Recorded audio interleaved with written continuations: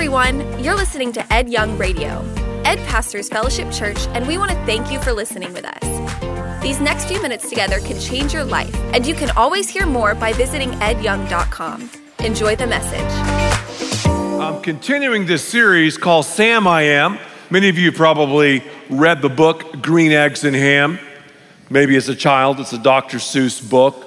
The chief protagonist in that is a character named Sam I Am. He was trying to get Joey to eat green eggs and ham. I just thought, hey, wouldn't it be cool to do a series from Scripture on the character Samuel? And maybe call him Sam I Am. One of the names of God.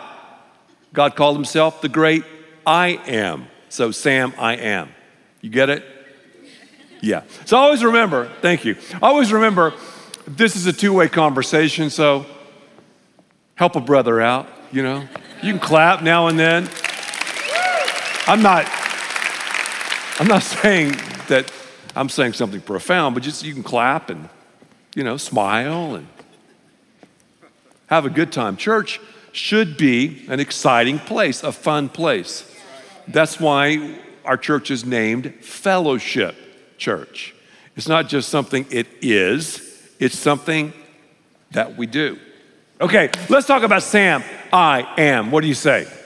I got 27 minutes to do it, and I think we can all concentrate for 27 minutes. You know, I'm ADD. They didn't diagnose me back in the day because they didn't even know what ADD was back then, but I am ADD. So when I start boring myself, I'll change the subject. Sometimes I'll just end it. So that's hopefully helpful to those. And I'm glad I have ADD. I am. ADD is a good thing. See this box? We love boxes. Boxes are everywhere. Have you ever put God in a box? I have. I hate to confess it, but I have. I've put God in a box. Here you go. And you're in this box, and a neat little box, and I'll just carry God around, and I'll sort of use God for myself. When it's convenient, I'll take him out and use him. When I need a blessing, when I need something good in my life, when I need something supernatural, sort of an add-on, I'll use God. Well, today we're talking about that very subject. Do you use God? Do you use God? It's tempting for us to use God. We're going to find out, though, that God doesn't want you and me to use him. He does, however, want us to remain and to be usable. In other words, God wants to use you. God wants to use me. Isn't that a great thing? So I don't use God. God uses me. Are you usable to God? So often through the Bible, I love how the Bible is so relevant. It's so real. Throughout the scriptural record, we see people trying, even God's people, to use God. When we use God, we'll end up in defeat. Let me say that again. Whenever I've tried to use God for my own purposes, it's not worked out very well. Yet, when I've said, God, use me, no matter what, God, use me, he uses me. And if we're usable to God, he'll just wear us out. Isn't that great? We put God in a box. God's people put God in a box. Do you remember the Ark of the Covenant? You might have seen Raiders of the Lost Ark. God in a box. The Ark of the Covenant, that box, the Ark of the Covenant with cherubim on either side, the Ark of the Covenant, gold, the Ark of the Covenant, the Ten Commandments, the staff of Aaron, a jar of manna. During part of the history of God's people, they worshiped, listen to these words, the God of the box. But something changed. There was a sea change, and God's people began to worship the box of God. Which side are you on? Do you worship the God of the box or the box of God? Do you carry God around and you want to be a part of the Bless Me Club? God's kind of your rabbit's foot, a four-leaf clover. We've all been there. We'll do what we want to do. We'll make our own plans. And then we'll say, God, bless me. God, now, God, I'm just going to use you. I'm going to manipulate you to get the benefits from you, and then I'll put you back in the box. Years ago, a young man that I got to know here at Fellowship Church walked up to me, and with tears streaming down his face, he said, Ed, would you please pray with me? And I knew his story. I knew the marital mayhem. I knew he was a serial adulterer.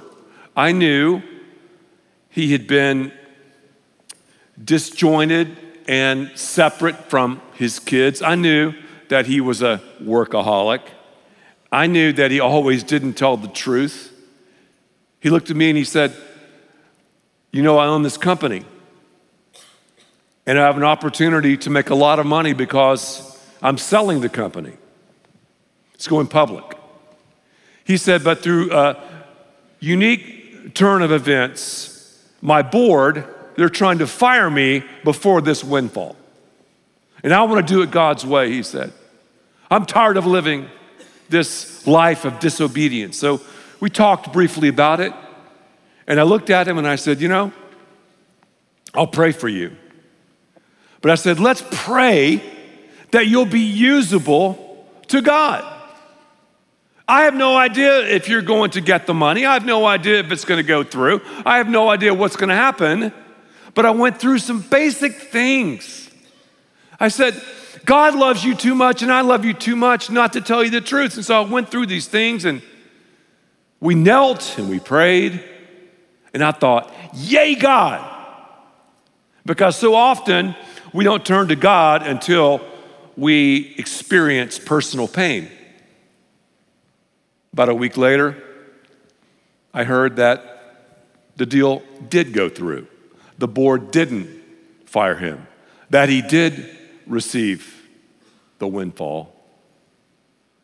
And from that moment on, I watched him face defeat after defeat. Now and then I creep on social media and just see how he's doing. He's not doing well. You see, we think the blessings of God are like limited to what we think is so important. You might go, I've got 1.3 million followers on social media. Man, God has blessed me. Not necessarily. And you hear A-listers and other people say, wow, I'm so popular, I've made so much money, millions and millions of dollars a month, I'm so blessed. Not necessarily. I have this family, I'm so blessed. Not necessarily. Blessings, that phrase is so misunderstood and misjudged and misused. So often when I say, God, I want to be usable before you, okay, God uses me. He uses you. The blessings come after obedience, but the blessings in my life and yours aren't necessarily the blessings that we think they should be. They're God's blessings. Does that make sense? So sometimes it can be through fame, if God wants it. Sometimes it could be through millions and millions of dollars. It could be if God desires it. We have to trust him. And God's people, they went through a phase where they were trusting God. Then though, everything began to go sideways. Samuel was a young guy, a young leader who was doing some cool stuff. He grew up in a very ungodly environment, yet he lived for the Lord. Judges chapter 17 verse 6 tells us a little bit about the situation that Samuel, an Old Testament figure, was dealing with. Every man did what was what? Right in his own eyes. Does that sound like our culture or what? I've got God in a box. This is my philosophy. This is my situation. This is my ideology. This is my truth. And I'll do what, quite frankly, I want to do. God will allow us to do what we want to do. He will allow us to face the consequences. That's what he did with his people. God's people, they had God in a box. The Ark of the Covenant, let me say it again, the Ark of the Covenant, it's a picture of Jesus. Whenever you read the Bible, if you don't see Jesus, reread it. The Ark of the Covenant is an illustration of Jesus. You had, as I said earlier, the artifacts in the ark. The ark represented the presence and the power of God. On the ark was the mercy seat. The ark resided in the Holy of Holies. The holiest man would walk into the Holy of Holies on the holiest day of the year, atone and make an animal sacrifice to satisfy the wrath of God, sprinkle the blood on the mercy seat. Fast forward it to Jesus, our ultimate sacrifice, who died on the cross for all of our sins, shed his blood on the ultimate mercy seat, rose again, thereby giving us an opportunity to know him personally. God in a box, or the God of the box. Samuel grew up in this crazy environment. He was a difference maker. And the first 3 chapters of 1 Samuel, he's like front and center. Yet in chapters 4, 5, 6, and 7, he sort of fades into the background like a good pair of Levi 501 jeans. Do you remember those? I sometimes do shout outs for those of us who, are over 50. 501s are still popular, but not really. So Samuel kind of fades. And the reason he faded is because God's people were fading. God was judging his people because they were disobedient. When you use God, you're going to live in disobedience. God always judges disobedience. God rewards obedience. He does. Now, those rewards, let me say it again, don't always look like the rewards that you would pick or I would pick. God, though, knows what's best for us. So here's the Cliff Notes, very quickly. Wikipedia version. God's people, they had an impressive 1-loss record. I mean, they had dominated so many people. They were in the promised land. Their arch enemies were the Philistines, the Philistine machine, man. The Philistine machine. I mean, they were people who were tough. The Philistines had a corner on the iron market. They were whack-a-doodle-doo. They worshiped all of these gods, lowercase g. A lot of their worship was very sensual, temple prostitution, child sacrifice. It was mayhem. They were always the thorn in God's people's side. And you have these epic battles with God's people, the Israelites and the Philistines. Well, the Israelites had an impressive record, and the Philistines knew it. The Philistines attacked God's people, and they opened up a can. 4,000 of the Israelites were killed. 4,000.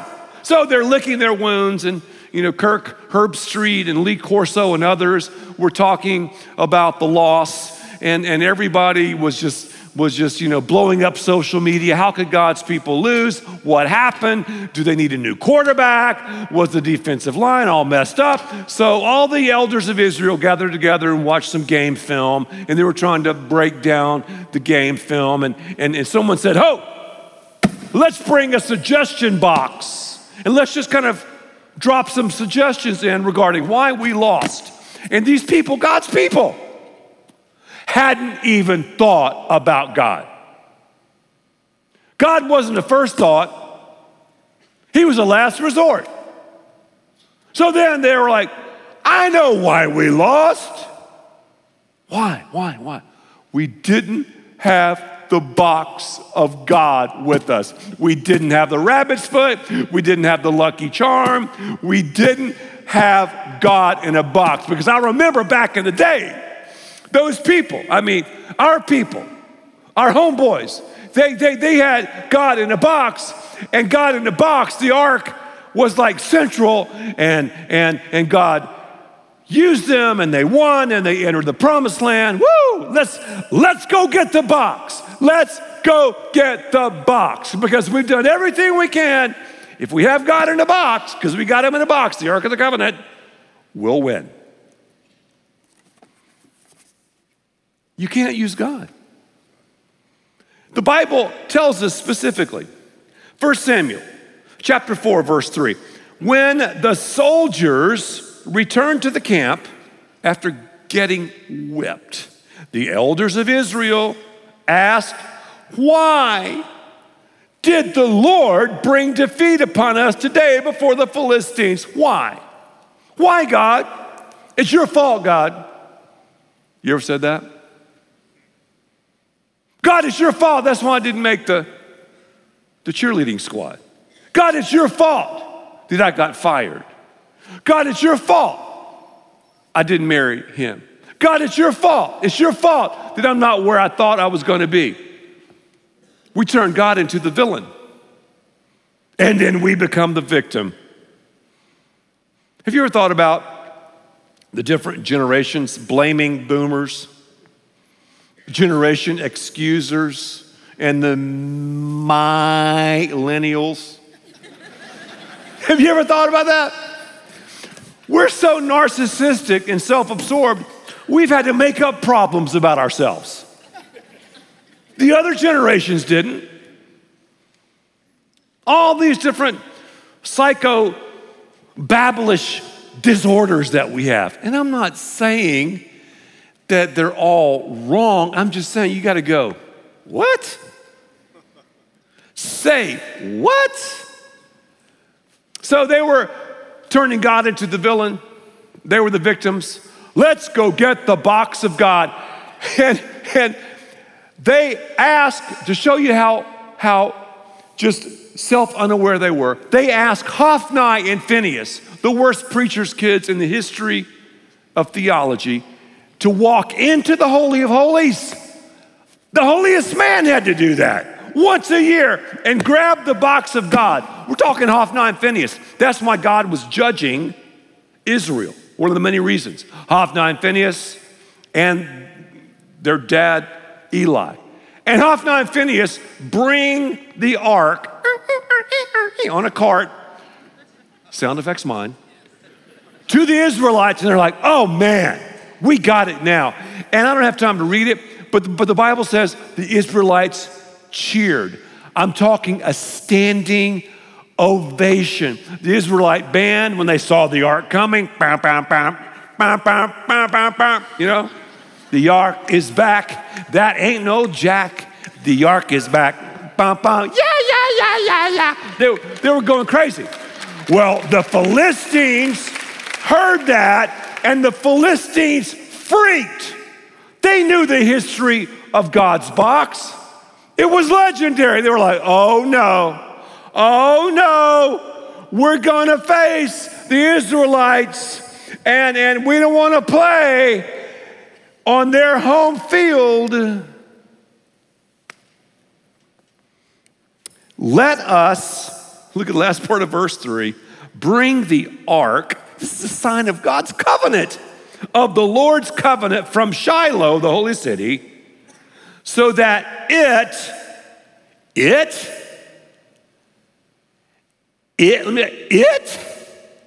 again, they were worshiping the box of God, not the God of the box, may go with us and save us from the hands of our enemies.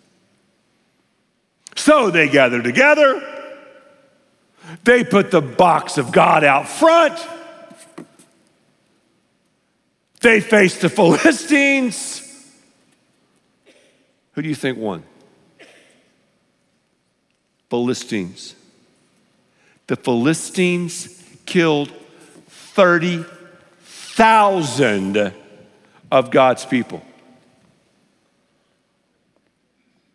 Wow.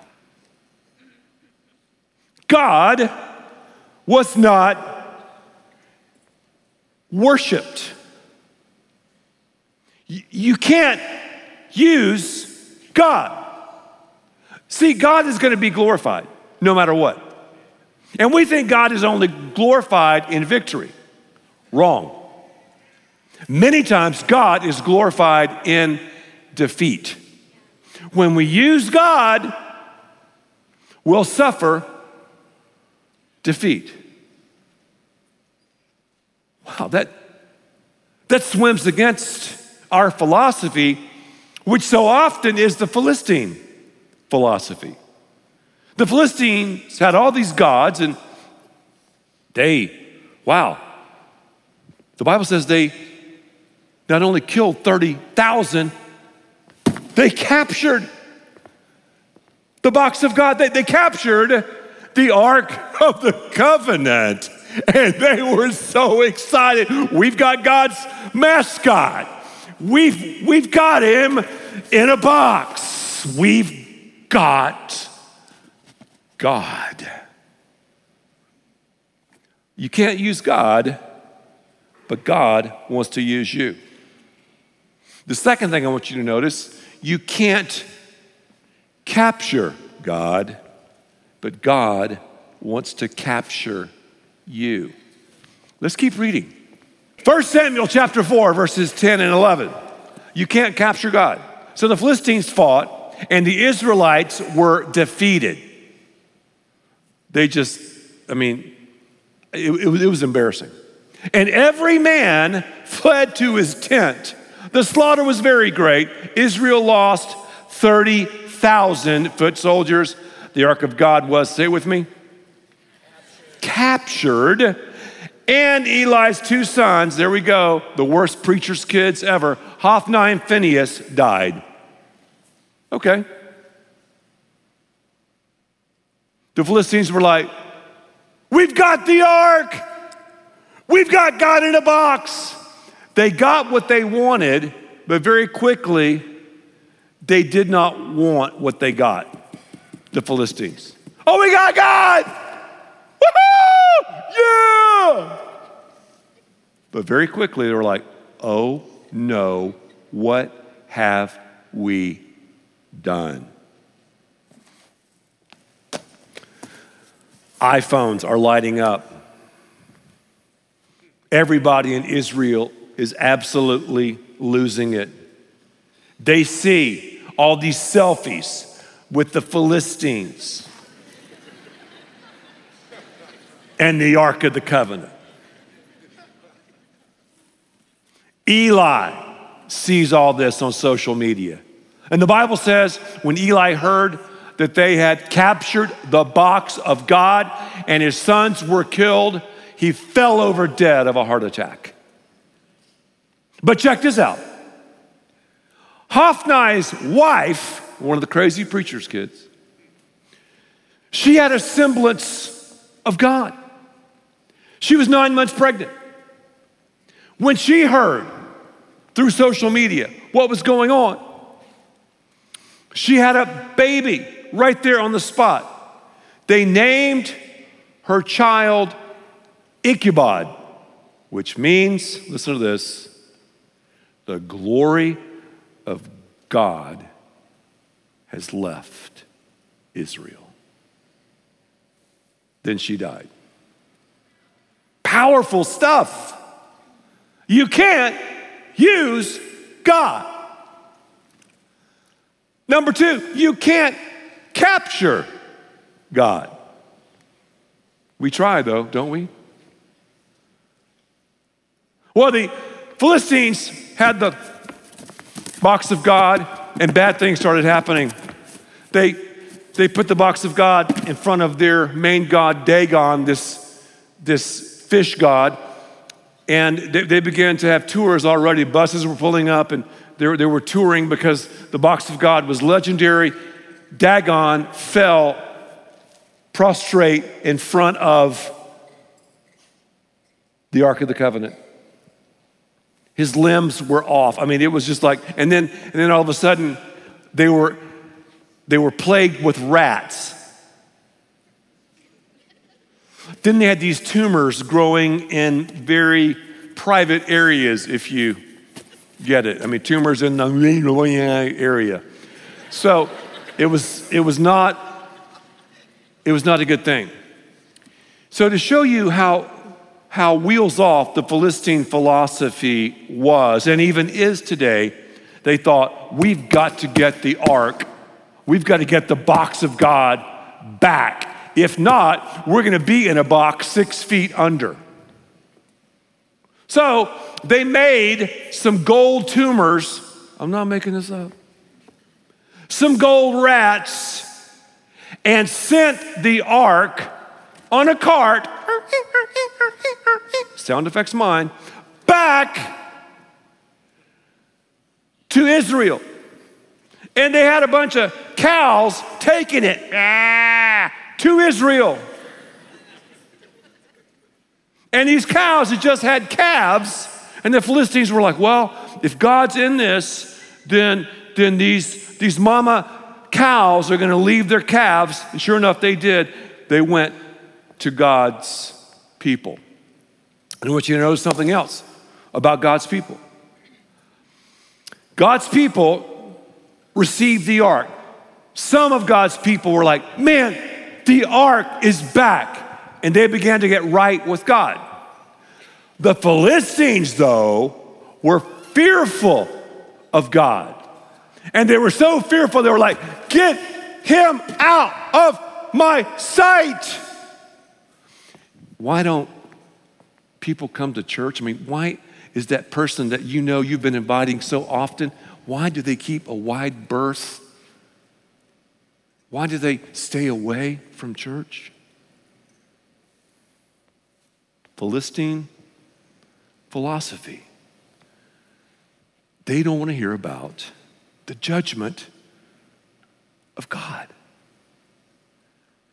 But if they'll come to church and listen to God's word, they can experience forgiveness and grace. God will use them, and God will capture them with his grace and truth and mercy. Now, some of God's people looked at the ark casually. The Philistines feared it. Some received it. Thank you, Lord. But some just kind of casually, they were like, oh, would you open that up? I'd like to see what's inside the... They were taken out. And God said throughout his word, don't touch holy things. And isn't it true that we have casualized God too much? We've lost the reverence of God, the holiness of God. A lot of us, though, have that Philistine philosophy. All these idols. The idol of sports. The idol of popularity. The idol of a physique. The idol of possessions, maybe a car or a house. Oh yeah, we have our idols, we have our Baals, we have our Ashtaroths. It's easy to spot here in church and in other churches where I travel because you see people during the time of worship just standing like statues. They're not worshiping, just kind of enduring it. Philistine philosophy. You've wasted your worship on chasing after money, chasing after a fun fix, chasing after the next trip, the next game. Oh yeah, the Philistine philosophy is alive and well. God is an add-on. Oh, I've got God. Oh yeah, God and I are all right. We're cool. I'll keep him here. And at the right time, I'll open him up because, I want him to bless me. And if I do one or two things, he's going to bless me. He's going to get me out of this difficult situation. He's going to take care of me. I mean, God, you're the mop God. I can screw up and mess up. Hey, God, come on, get out of the box. Would you clean out my mess, please? God doesn't work that way. I'll say it again. You can't use God. God wants to use you. I'll say it again. You can't capture God. God wants to capture you.